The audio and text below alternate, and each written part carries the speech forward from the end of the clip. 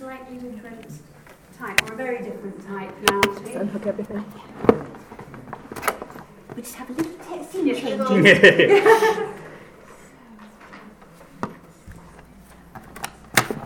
While that's going on, I'll introduce Lucy here, who is currently at the University of Glasgow and at the School of Art at Glasgow as well, where she teaches art history.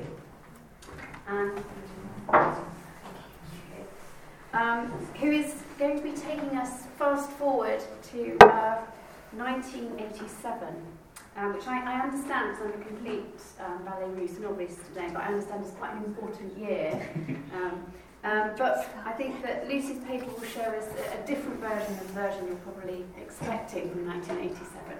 So you're going to be talking about mapping Nijinsky's cross-cultural legacy with Min Tanaka's Le Sacre du Temps.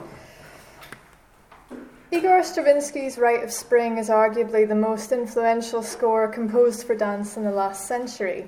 Vaslav Nijinsky's groundbreaking choreography shocked audiences with its visceral embodiment of primeval spirituality, and the theme has subsequently been restaged by a wide variety of classical and contemporary choreographers across the globe. This paper focuses on a distinctly non-Western version of the Rite of Spring, Min Tanaka's Butoh choreography of 1987.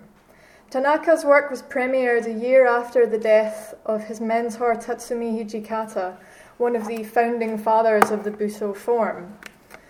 I will draw comparisons between Tanaka's stark movement vocabulary and aspects of Western modern dance in order to chart a cross-cultural dialogue in avant-garde performance, one that had been set in motion by Nijinsky's fascination with the ritualistic elements of the primitive Orientalist other. It is often claimed that Nijinsky's collaboration with Nikolai Roerich and Stravinsky borrowed heavily from Russian folk tradition. Shelley Berg has observed that even the orchestral string section adopts a percussive quality, quote, achieving a deliberately primitive effect, end quote. Instead of working with the traditional features of ballet, such as high extensions, pointed feet, and creating an illusion of weightlessness, Nijinsky's choreography forced the dancers to invert the classical vocabulary. His new version of ballet consisted of stomping, juddering, awkward, and angular movements, instead of the flowing, otherworldly, intangible nature of classical dance. Indeed, the choreographer's sister described the dancers of the Rite of Spring as primitive.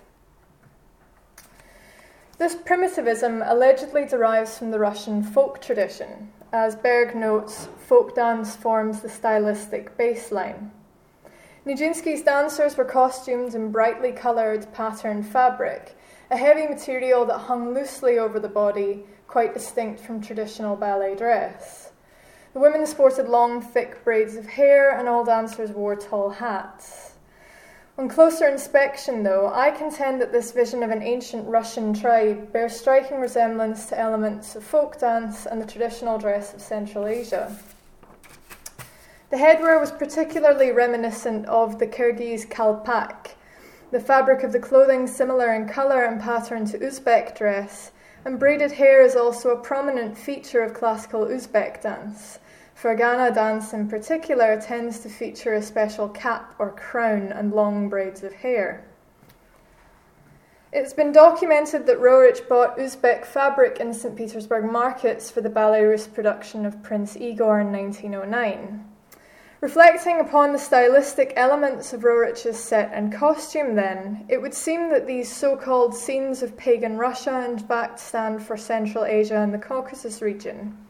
Concordantly, the Russian vision of the orientalized other is epitomized by this same part of the world. It is Russia's Orient. With his Rite of Spring, Nijinsky took primitivism in dance performance to a new level by forcing a company of classically trained dancers to revert completely from ballet to a primordial form of movement. His dancers were enacting a ritual not through ballet mime, but using a new movement vocabulary based on ancient principles rather than academic Western dance forms. Similarly, by choosing ritual movement as his subject matter, Nijinsky was capable of exploring a new and other movement style that would not have been possible through the lens of narrative ballet. This work serves not only as a precursor to modernism on the ballet stage, but also as an ongoing source of inspiration for choreographers to explore non-Western ritualism. Following this example, I will now outline some of the major cross-cultural influences in the development of Butoh, a Japanese modern dance movement that, as we shall see, owes a great deal to the legacy of Nijinsky's revolutionary example. In its earliest incarnation, beginning with the premiere of Forbidden Colours in 1959, Ankoku Butoh, variously translated as the dance of absolute darkness or dark soul dance, was the term used to describe a deconstructive and often grotesque dance theatre hybrid. Butoh was an art form that initially shocked Japanese audiences with its controversial subject matter. Today, however, Butoh has exploded in popularity, garnering appreciative audiences and generating widespread imitation in the Western Hemisphere, particularly in Germany and the United States. Despite arguments that Butoh is a uniquely Japanese art form, I contend that the practice emerged from exposure to European modern dance technique throughout the early 20th century. German Ausdruckstanz, or expressive dance, sometimes translated into Japanese as poison dance, was an unusual point of exchange with Japan, a cultural export passed on by such influential figures as Takaya Eguchi, Baku Ishii, and Kosaku Yamada. Kazuo Ono, one of the founders of Butoh, was taught by Eguchi, a pupil of Mary Wigman in Dresden before the outbreak of the Second World War, and Ono also observed performances by the expressive dancer Harald Kreutzberg during his 1934 tour of Japan. This international influence formed a reciprocal dialogue between East and West. As in the case of Nijinsky and Roerich's Look Eastward, Western dance took on many Asian-inspired characteristics in the modernist attempt to evolve a new and distinctly 20th century aesthetic. In her 1926 solo Witch Dance, for instance, Wigman's no theatre mask, Chinese brocade costume, and soundtrack of gongs and percussion instruments represented a dramatic departure from traditional Western stage dance. Butoh is often defined as a uniquely Japanese art form, even though the influence of German Ausdruckstanz in particular is clear to see in the aesthetics of Butoh performance as well as in the case of its historical roots. While some writers have argued that Butoh was a form of artistic protest against the increasing westernization of Japan, Western influences on the creators of this art form were an essential component of its development. Ono attributed his own desire to dance to the influence of Antonio Merte or La Argentina, devoting one of his best-known works to the flamenco dancer. Tatsumi Hijikata, who along with Ono founded many of the principles of Butoh performance, claimed to have become interested in German dance as a result of watching Hitler youth parades. The Fluxus artist Namjoon Paik later drew comparisons between Hijikata and Joseph Beuys, claiming, quote, both were unheimlich, inscrutable and scary, end quote. Hijikata was born in the rural agricultural region of Akita in 1928. The war had a profound effect on him, and the dance format he was to develop exhibited an obsession with death and mining the graveyards of the recent past. A teacher of great renown, his movement vocabulary featured recurring use of a stooped back, with the dancer in a hunched posture, knees swayed out sideways, creating a bow-legged appearance. This distinctive aesthetic has been variously attributed to Hijikata's fascination with the movements of polio victims, as well as the malnourished inhabitants of his home region, their legs deformed by attacks of rickets in this remote, poverty-stricken region of northern Japan. Perhaps one of Hijikata's most successful students, Min Tanaka turned to dance following a career as a professional basketball player. He studied modern dance techniques for 8 years, stating, quote, to practice sport is to experience limitations. You cannot go beyond the body. It was to overcome such limitations that I became a dancer, end quote. Tanaka has worked with a broad range of sources, not limiting his field of interest to Japanese subject matter alone. The Poe project was based on works by the American writer Edgar Allan Poe, alongside a libretto written by Susan Sontag, and performed by American dancers who came to live on the choreographer's remote collective farm while the work was in development. Sondra Fraley has indicated that aspects of his practice cross over into the realm of environmental art, and has called his aesthetic both understated and nude and matter-of-fact. Improvisation is a key element, often taking precedence over established choreography, and Tanaka's movement quality appears involuntary, jerky, or occasionally spasmodic.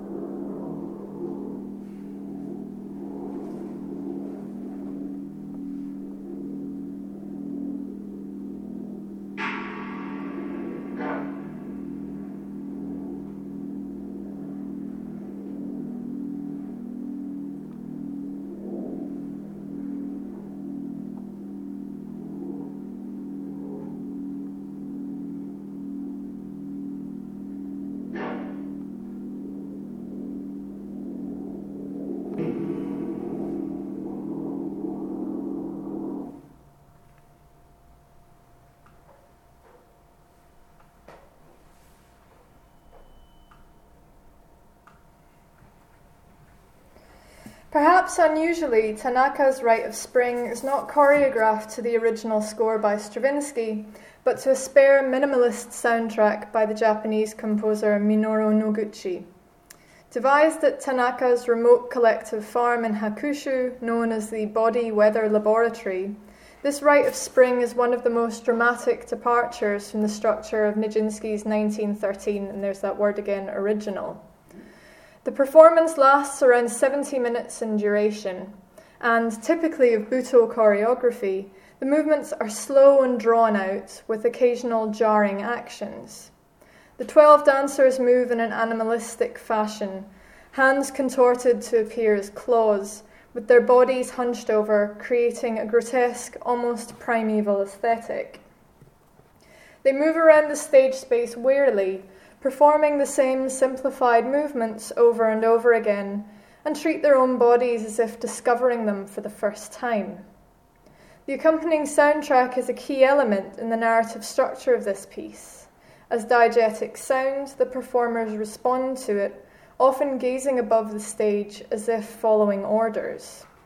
Stephanie Jordan has called the score an overt symbol of oppression, as it seems to drive the dancers to the brink of exhaustion and collapse. This is an extension of Stravinsky's Sacrificial Dance, the final 6 minutes of his score that traditionally see the chosen victim dance herself to death.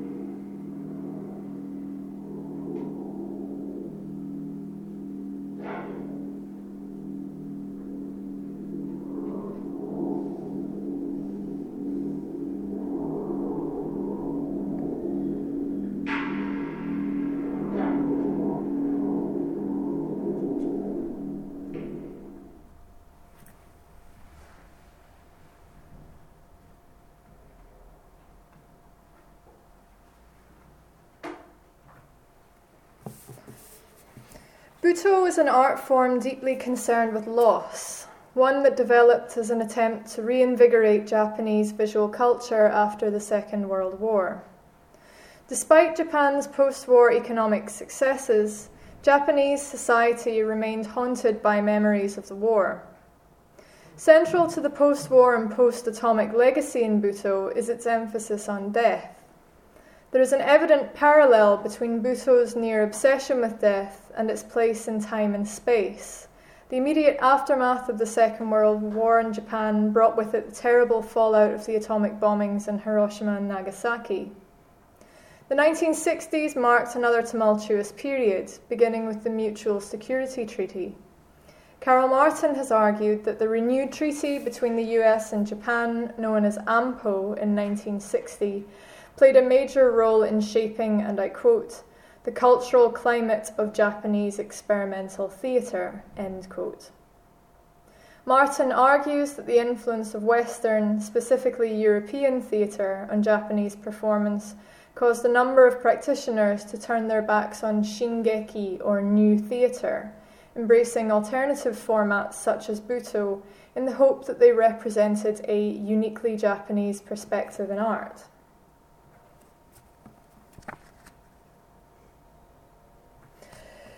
Avant-garde theatre sought in its own way to heal some of the wounds of the recent past.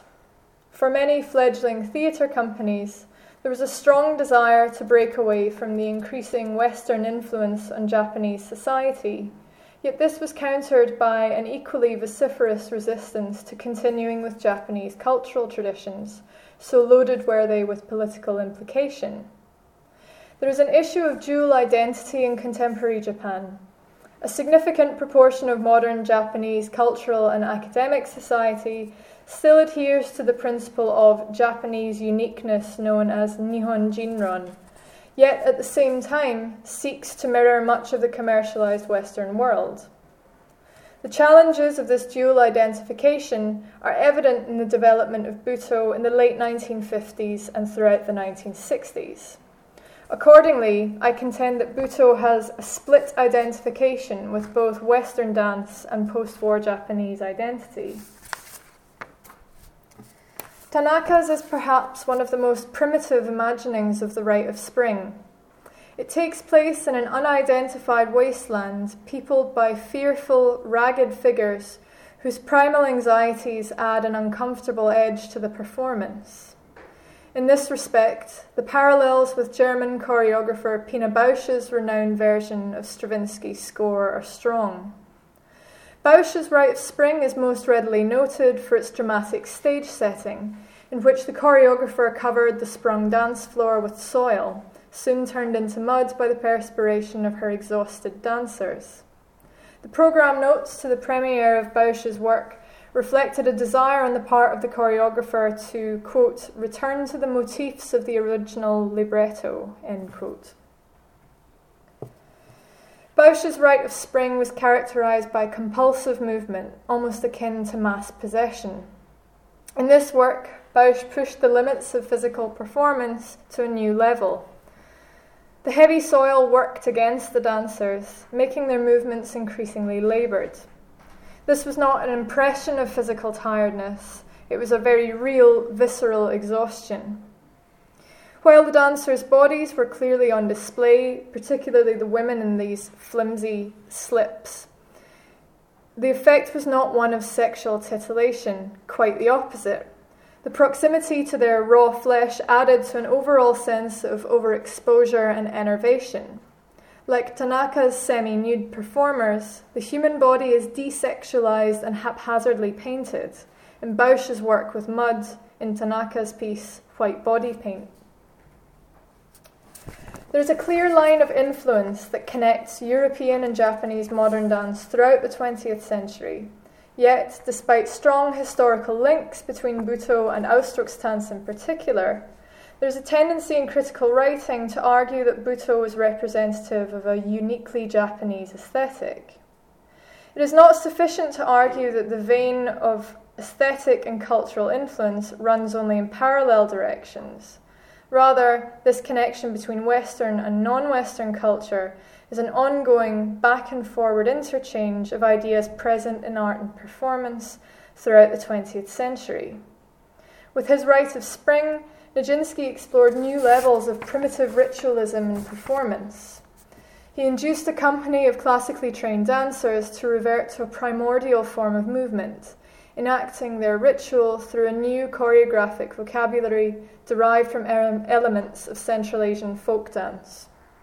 Stravinsky's score has come to be an ongoing source of inspiration for choreographers exploring non-Western ritual from 1913 to the present day, and I posit that Tanaka's Rite of Spring symbolises in some way the logical conclusion of this dialogue between Eastern and Western performance.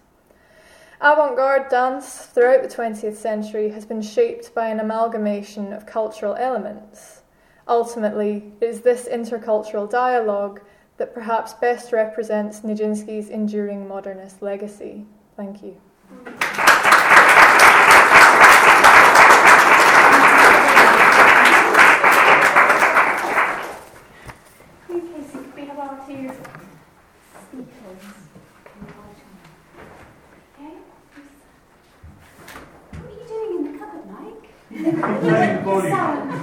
Sound and lights. Backstage crew. If you leave the volume up high when there's no sound, the hearing loop causes feedback. So. Okay, so we start with some questions about Lucy. Yes. I've just got a question in regards to the choreography in Butoh. There's the quote on there talking about conscience and introspection. How are the movements? What is the framework that's given to the dancers in terms of conceiving of the movements? In a way, it's a bit misleading to think of Butoh as a homogenous form, the way ballet is very rigorous and there's a kind of academic vocabulary to it. With Butoh, it depends who your teacher was. And Ono and Hijikata are these polar opposites in many ways, where Kazuo Ono favoured a very improvisation-heavy and very kind of personal form of movement, whereas for Hijikata, he evolved his own vocabulary with this kind of walking on the outsides of the feet and this quite hunched, grotesque image. So it's difficult to say because it entirely depends on the individual, and in the present day, Butoh can now be kind of anything. It's something that a lot of people associate with white body paint and rolling around on the floor, but it really depends on the individual. And if you go back to the 1950s, the original performances look nothing like what we would term Butoh today. So it's not really a very good answer, I'm afraid, but it sort of depends who you're looking at. No, that's really good at the I think the image part of the dance, I was wondering if there's like a mental image process with the dancers, whether they're given mental images to work from in terms of to sort of derive the movement, or? I think with Ono, that's quite a big part of how he worked. He only died, I think it was 2009, 2010. So that was how he worked, and it was very much based on images and a theme and improvisation. With Tanaka, it's quite similar, but he emphasises this idea of coming to work on his farm. So if you want to work with him, you have to come and grow rice and cut grass and take the clothes off outdoors, and then you come up with the movement. But it's entirely dependent on who the leaders are in a way. Stephanie. I was really interested, thank you, in the fact that you introduced a Rite of Spring that does not use Stravinsky's score, because it suggests that the burden of a tradition, a memory, is strong enough for us to receive it as a right. But I think, and I found this quite hard in my own research because I was tracking this particular rite, there were some examples where you heard the width of the tune changed by the composer, mediated, altered, just tiny fragments here and there, suggesting that he wanted something of the score to learn. And the width of the tune is quite enough to raise all kinds of visions of previous rites of spring, the burden of a legacy, if you like.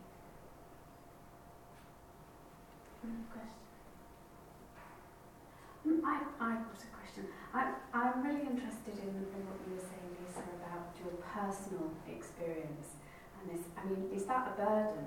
I wanted to sort of ask you, because you're coming through is that something that you, I'm not putting this at all up. I'm just sort of thinking about the legacy living on. Is that a kind of burden for you as a teacher of dance, as a teacher of ballet? No, not at all. But I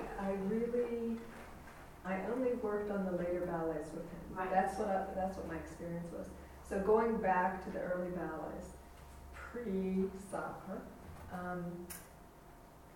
is a little bit more difficult for me. And the conversations that we had, and now, I've just begun this journey and this investigation, and it's, as I said, when I put up the slide about things that I learned, and it just, every time I read something, and it falls right in line with things that I actually learned. So it's going beyond that now to try to find something really that I didn't know in the early work, which is wonderful. It's really fascinating, but I don't find it a burden at all. Just a weight of history on your shoulders. Although I will tell you, this is the first time I've spoken in public about being his assistant and working with him. Yeah. And it just... Has somebody recorded you? I wonder if have you been part of an interview process at all? No. Ooh. Yes. That's maybe something to mind. Yes. Can I ask Lisa, you showed some pictures of his notation, which is this little elaborate Stepanov. Were any of his ballets notated in Stepanov? No, not in the Stepanov, but some of them were labanotated. There are some that were done in lab notation, and he was very interested in lab notation, actually. The Stepanov was his vehicle to explore what he called his theories of choreography. He really, really wanted to define and leave as a legacy his theory of choreography. He thought that the ballets probably wouldn't last.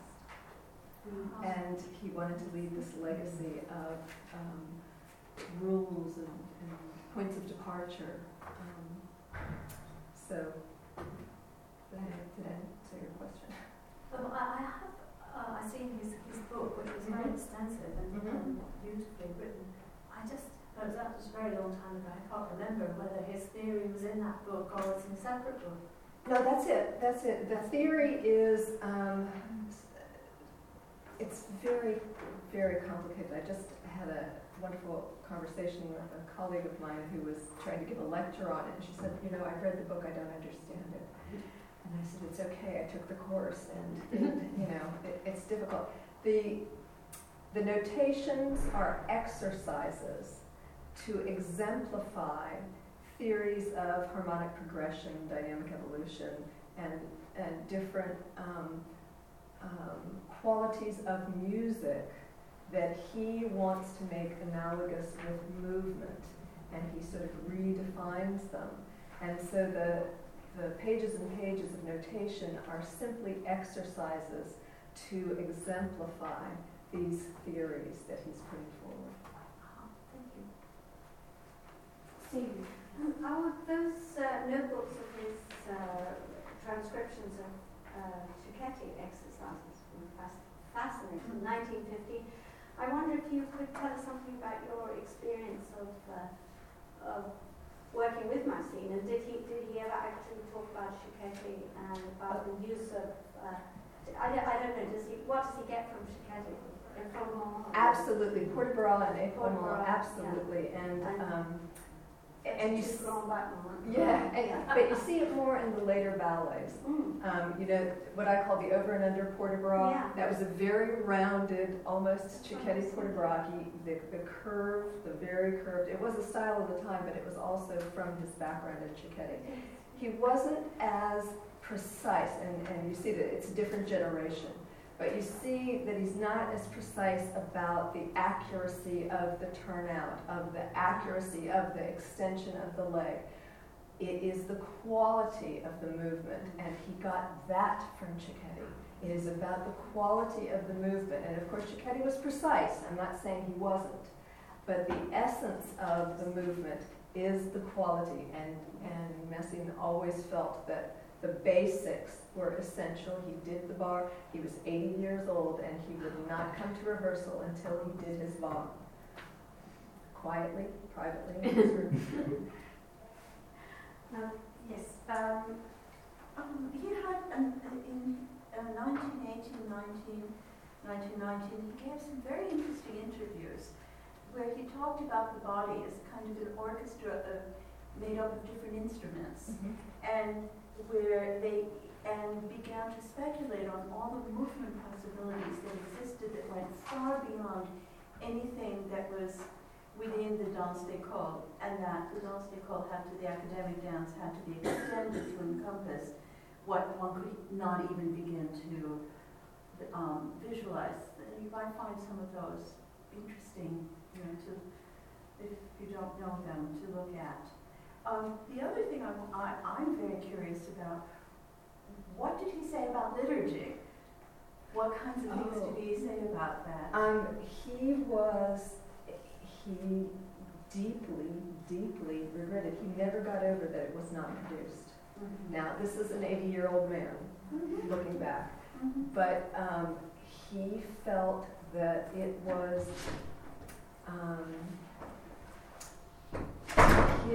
the true essence of everything he did came from liturgy.